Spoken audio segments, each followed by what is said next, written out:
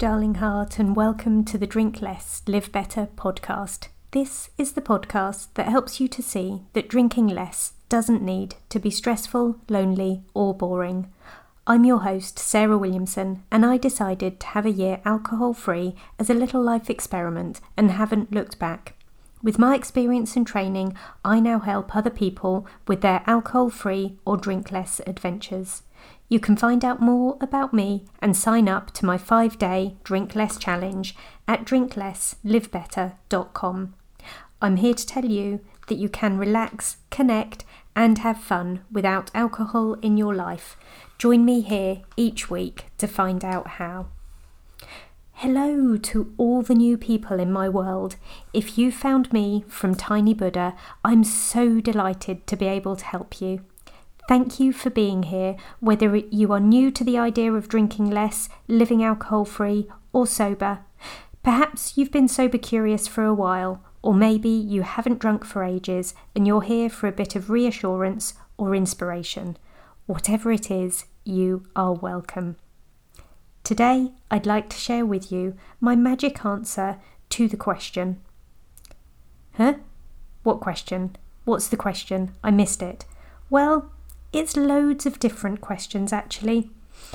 Have you been in the situation where you've told your friends that you're having a bit of a break from alcohol and they've asked how long for? I don't know is a really good answer. It means that they cannot have an opinion as to whether the time period is too long or too short.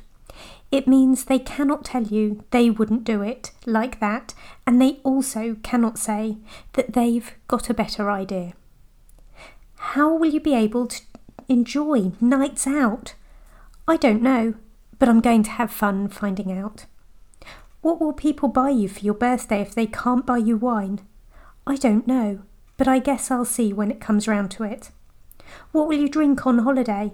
I don't know, but I'm sure there are always people drinking something who are pregnant, driving, or on medication. Do you need to do this sober thing? I don't know. I probably don't need to, but I want to. What will other people think? I don't know, and it's none of my business. They're going to think whatever they're going to think anyway. Won't you be miserable? Oh, for goodness sake, no, I'm not going to say I don't know to that question. No, I won't be miserable, lonely, or boring. I'm just going to do a little alcohol-free experiment. No one is dying, and this is a choice I'm making from a position of power, not rock bottom.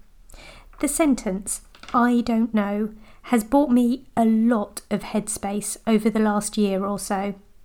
I first started using it with my family.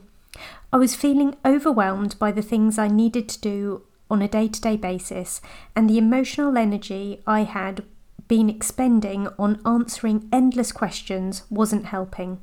So I started to engage the I don't know strategy. I used the IDK answer as a short sentence. I never elaborated, and I always said it with love. Mum, where are my football boots?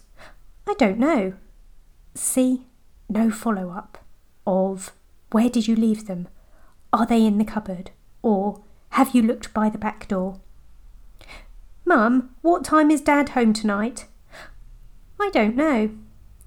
I did use slight variations. Mum, what's for dinner? I'm not sure yet. Mum, why isn't my bike tyre inflating properly? I have no idea. I started using it. I expected all of the follow-up questions. Mum, can you find out? Can you Google it? Can you ask someone? And they never came. The boys became more and more clever about finding their own answers. I also started using it on Mr. W. What do you think about Boris Johnson's comment today? I don't know. Why do you think the dog did that? I don't know. Do you think it would be better to mow the lawn on Saturday or Sunday this weekend? I don't know. It's not that I'm avoiding answering all questions, I'm just saving my energy for the interesting and important ones.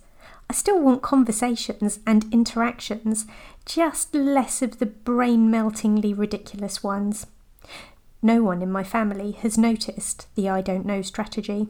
I'm about a year into it, and it just goes to show that I could have spent many years before batting away unimportant questions about football boots, times, food, and other stuff.